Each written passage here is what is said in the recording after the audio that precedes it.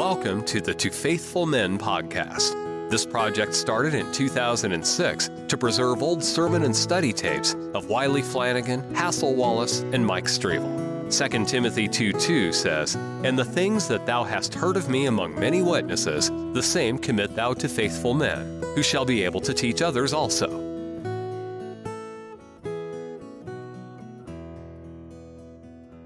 Revelation chapter 2, verse 8 begins the account of the church at Smyrna. And it follows the same order as the church at Ephesus. You have the greeting, you have the commendation, the characterization of Christ first, and then the commendation, but there's no criticism in the church of Smyrna. There's two churches that have no criticism. Smyrna's one of them.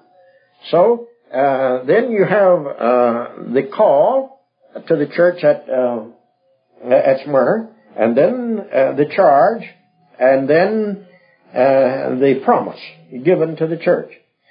The first is the greeting. "And unto the angel of the church in Smyrna write, These things saith the first and the last, which was dead and is alive." All right, look back to chapter 1, verse 17, verse 18. "And when I saw him, I fell at his feet as dead, and he laid his right hand upon me, saying unto me, Fear not, stop being afraid, I am the first and the last." What's he afraid of? What's the impending? Death. Persecution. They're fixing to run into, the church at Smyrna is threatened to undergo the extreme penalty. Because he says, and that's the reason why Jesus is representing himself now to this particular church. I was dead and I'm alive. In other words, what difference does it make if they kill you? That's what Jesus said. I was dead, but I'm alive, and I'm alive forevermore. And he says, where are you? You're still in my hand, whether you live or die. See? And Primitive Baptists ought to preach this, because we believe it, say we believe it, without even coming to the book of Revelation. And when Revelation designates it and points it out explicitly, why we don't believe it. Then he says, I know thy works. You notice, see, again, this expression, I know, it's not a hearsay proposition. I know thy works, and tribulation, and poverty, but thou art rich. Now here's a group, here's a church that's suffering persecution and poverty. And yet, he says, you're rich. It's a whole lot better to be rich with the material goods than to be rich in faith. You see that? Now that's what the Bible tells us. You know, James tells us about being rich. See, but although we're poor in this world, we're rich in faith toward God. And Paul writes about that the poor was making many rich. See? Well, now, they wasn't making them rich with bank accounts, but they made them rich in rejoicing in the blessings of God. And he says, I know the blasphemy of them which say they are Jews and are not, but are the synagogue of Satan.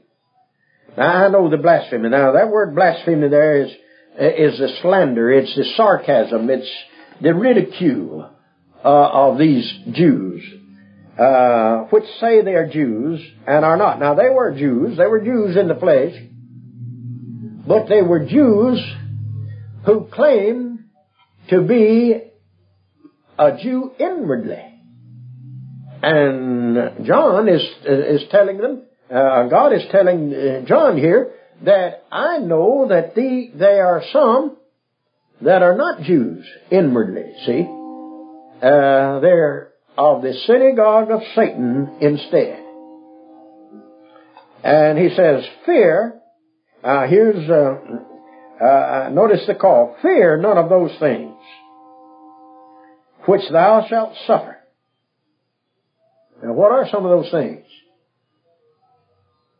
He's going to remind them, and he's going to tell you in the last half of this verse, fear none of those things which thou shalt suffer. Behold, the devil shall cast some of you into prison, that ye may be tried, and ye shall have tribulation 10 days.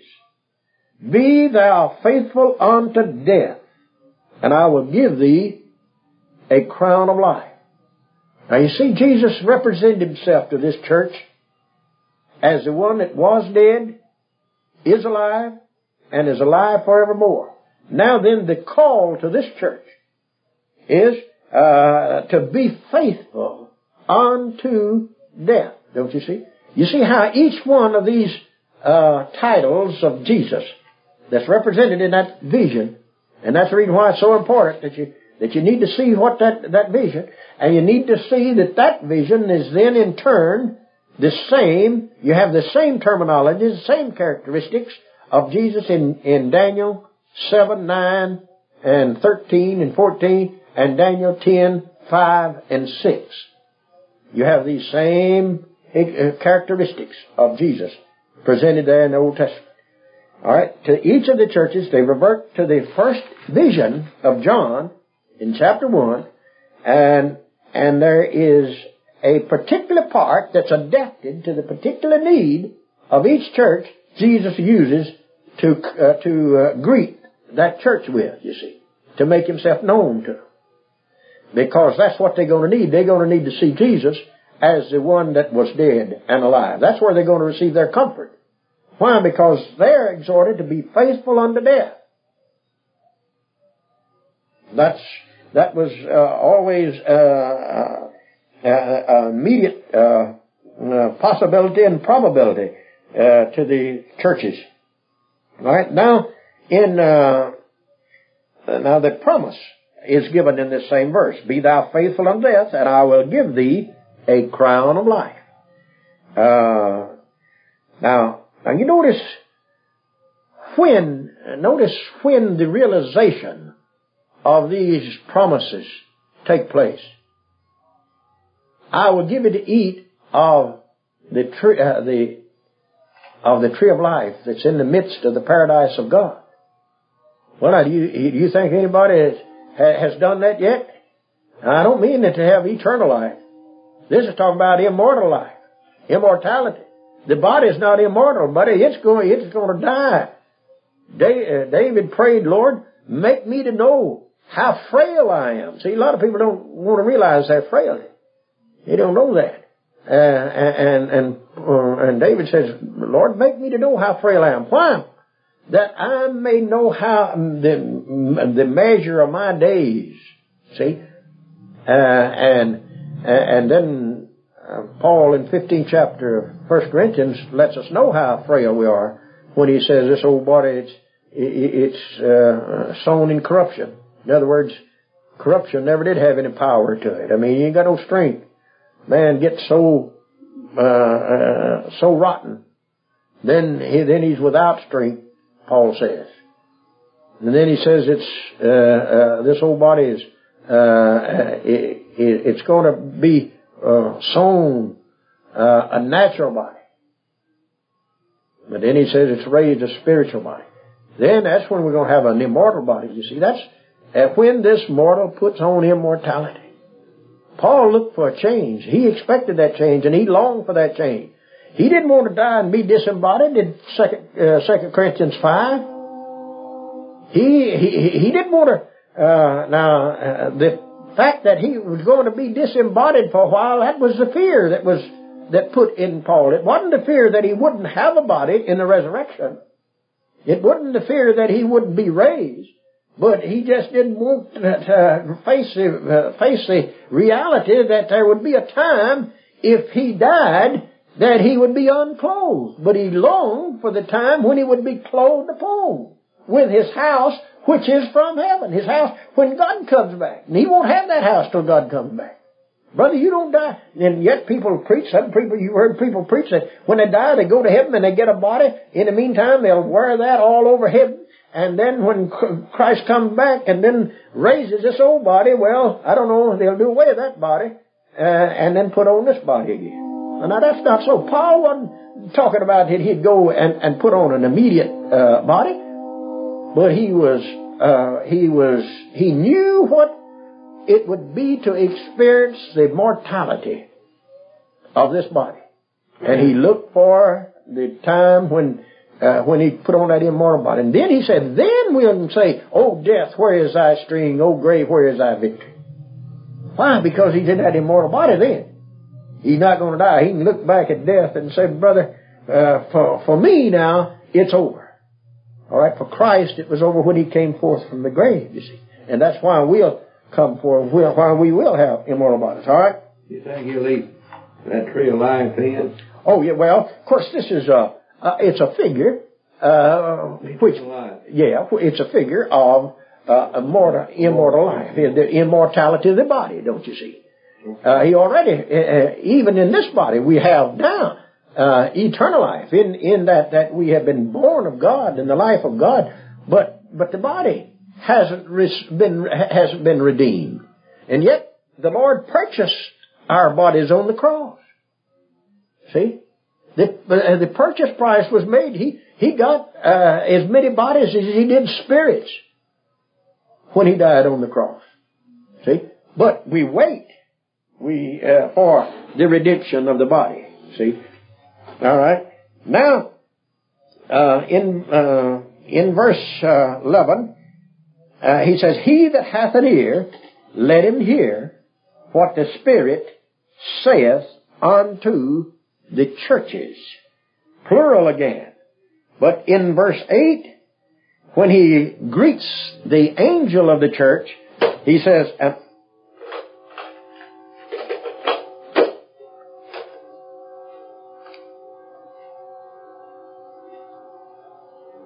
in verse 8, when he says unto the angel, he says plural, singular, unto the church in Smyrna. Now you notice he never does say the church in Asia. You know, if the present ecclesiology that's so much taught in the world, it would have been a lot easier for the Lord to just said right here, unto the church of Asia, and then I'd include all of these, wouldn't it? But there's no such thing as the church of Asia. See, unto the church of Asia, unto the church of Europe, unto the church of any province. There's no such thing as a provincial use of the word church. There's no such thing as a national use of the word church. There's no such thing as the use of a denominational use of the church, of the word church. It's a church is used in the Bible to designate a assembly of God's people that's been called out of the world, been baptized, that's agreed to follow Him, and professing love one to another, and for the honor and glory of God. And wherever that church is, see, that's a church. And it's not subordinate, and it's not, it doesn't control any other church. It never gets so big, regardless how big it gets, how rich it gets, it has no power over any other church. Not even advisory power. Now, it can advise. Any man can advise. But it does not inherently possess power to exercise authority of any nature over another church. And that church does not even extend privileges to other churches that church doesn't already have. There's no such thing. A church is unto the church now. Now then, and yet at the same time, when he concludes each message, he says, "Let he that hath an ear, let him hear what the Spirit saith unto the churches." Why? Because the church at Smyrna is exactly the same in kind as we say today. It's the same in doctrine, faith and order, faith and practice. See, there's no difference in the kinds here. It's not. The only distinction is the places where they live. See? And it's not a difference in what they believe. It's not a difference in what they're supposed to do. The same message applies to all of them. And yet, no one church can say, well, now then, if this one, you don't see where these other churches called on the church at Ephesus, come over here and tell us, pick out these false brethren in this church, see. You don't read about it getting together and having a council to go over there, or a committee to go over and see what's wrong with this church, see. All right? He that hath an ear, let him hear what the Spirit saith unto the churches. He that overcometh shall not be hurt of the second death. All right? What's the first death? Well, he talked about that up here in verse 10. Be thou faithful unto death. See? Now that's the first death. That's what all mankind will undergo, except that people that's alive when Jesus comes back. See? And so now he that overcometh shall not be hurt of the second death. Well, this same book tells you about the second death. See? Those whose names are not written in the Lamb's book of life. Right? Those who were brought forth out of the graves, out of the sea, wherever they were, and were cast into the lake of fire, which is the second death. We read that in the concluding portions of this letter. Now, do you want to go on to another letter? I've got about 15 minutes on my tape. Well, we can read that. Each letter, you see now how to follow, study each one of these letters. I think you have the greetings. You have each one of them says, I know, and then each one has a characterization of Christ. Each one has criticism except two. And then you have commendation. All have commendation except the Church of Laodicea. And then you have a call to them. That's a call. That's a reminder of what the thing that they need to do most, or the thing that pertains to that particular church more so than than the other. See. And then you have the charge, and then the promise. All right, we'll read to the church at Pergamos. I'd like to ask a question. All right. Is this overcoming here, is that not necessarily so much a reward for what they're doing, as much as it shows destiny? He that stays faithful, yeah, shows destiny. He'll have a crown of life. He'll have this unending body. Is that what? Right. That's right. And here, he that overcometh shall not be hurt, and not be hurt by the second death. See. All right. Now, the overcomer is synonymous in this sense, in the sense in which John, which is being used in Revelation, as the sense that John used it in 1 John. John asked, the same writer asked, who is he that overcometh? See? And he answers it by saying, he that believeth that Jesus is the Christ, see, has overcome the world. See? Now, it's in that sense. But he's calling on that person to be aware of it, see. And that's what God expects. And that's what we all are supposed to be, overcomers. Overcome does not have that assurance. That's right. That's right. In Christ. Yeah. Well, it's not a play. Now that's what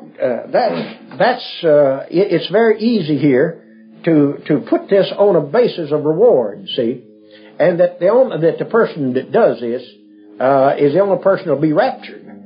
See, and that's what partial raptures do. That's what those men that are talking about now. Like for instance in Hebrews, unto them that look for him shall he appear this second time without sin unto salvation, unto them that look for him. Well, what about those not looking for him? See? Well, it's not that those that are not looking for him won't be raptured. See? It's not that those that are not looking for him, that Christ is not going to appear, because he's going to appear to all. See? But if a person is not living in the constant expectation of Christ coming again, he is certainly going to miss a lot of joys and a lot of blessings and the total life as a child of God. See? And that's what John is writing here, in order for faithfulness and obedience to God, even if it takes your life. See? And many is going to be to that time. It says, he that endures to the end shall be saved. Right. Is that in the That's the same thing is that expression. However, that expression is used, has a twofold meaning. Primarily and firstly to the Jews that were living during the destruction of Jerusalem. See? He that endures to the end shall be saved. How? Saved alive. Only the one that endures to the end will be saved alive. See? That was talking about physical life. To those inhabitants, see? He warned them, and he said, don't come down off of the housetop, see? But to flee. All right, but now suppose he does that for a little while, and he sits down, he stops, see? Well, he won't make it to Pella. He won't make it to their safety, see? And he would die in Jerusalem. Now, the basis for this is showing the difference of a victor, all right, and a man that just don't care. See? Well, a man that just don't care will never have the assurance of the man that overcomes. Oh no, that's right. He won't even have the assurance that he's a child of God. Might not be if he. Yeah, and that's the purpose of this, is to point out, and this will, and many of the charges, many of the commands, many of the exhortation in the Bible is for self-judgment and for self-condemnation and revelation, to see who what the man is. See? I understand that now. That's good. All right, then, well, we'll go over the church at Pergamos in the same order. Now, to those that interpret the book of Revelation on the dispensational, from a dispensational standpoint, say we're living, this has appeared when Romanism, Constantine started capturing the world, see, and was under the domination of when the church has just settled down into the world. All right. And to the angel of the church in Pergamos. Now notice in the first letter, it's unto the angel of the church of Ephesus. In the message to Smyrna, it's to the angel of the church in Smyrna, and here in Pergamos now, and to the angel of the church in Pergamos, right. These things saith he, which hath the sharp sword with the two edges. All right, now, if you remember what we said in the first two letters about the characterization of Christ, well, what are we going to read about now? See, we can just take the character, we can take the title that Christ used to introduce himself to this church, and we could get the message of that church. Don't you see how important that vision is?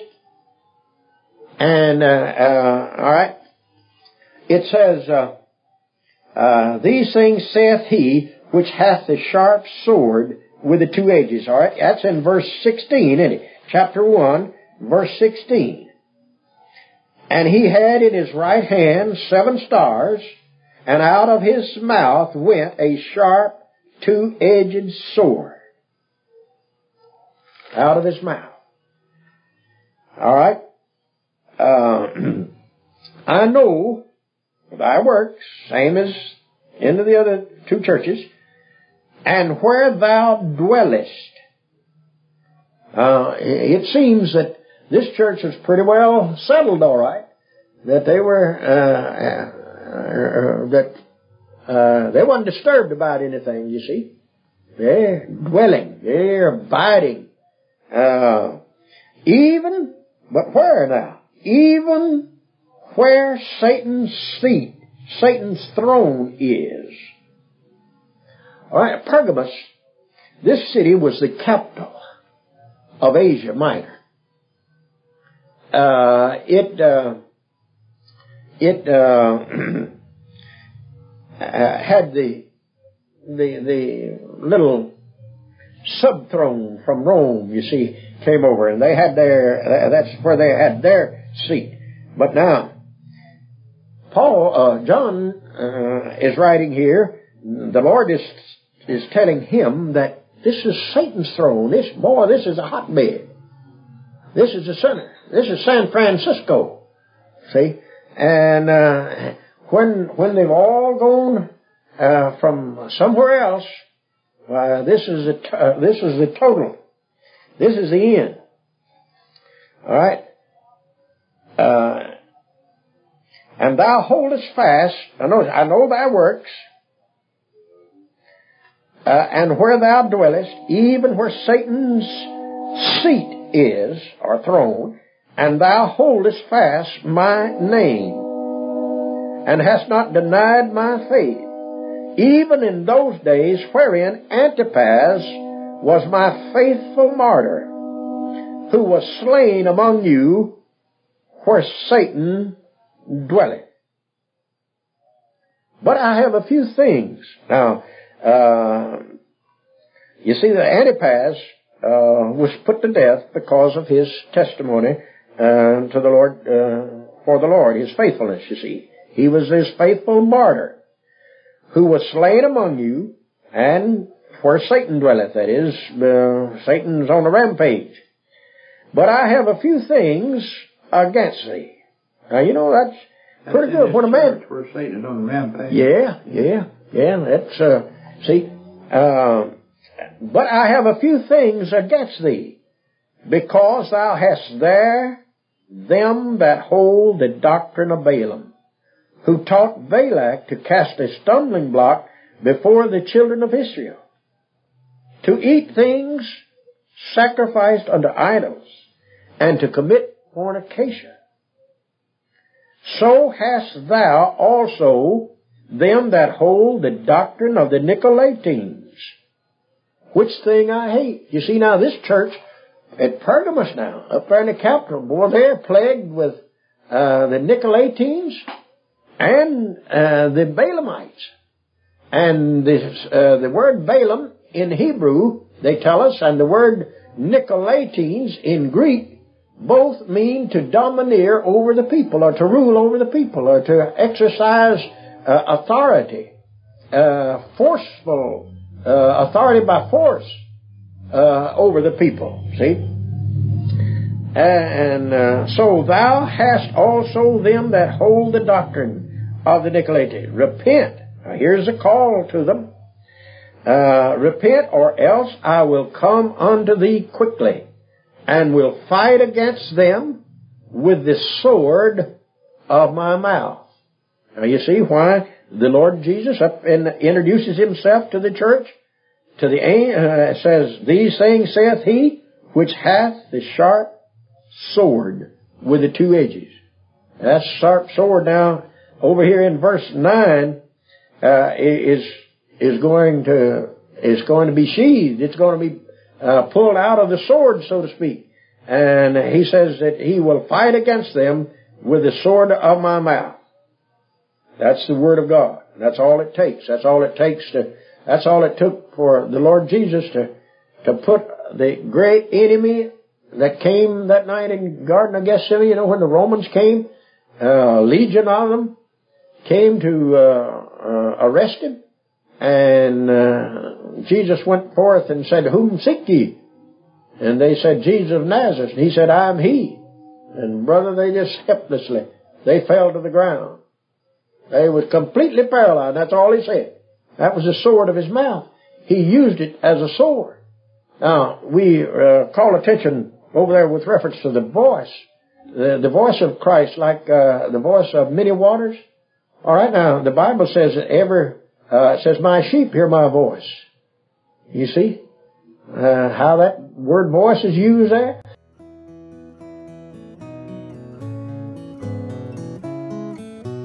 Thank you for listening. Don't forget to subscribe and share with a friend. Be steadfast, unmovable, always abounding in the work of the Lord. For as much as ye know that your labor is not in vain in the Lord.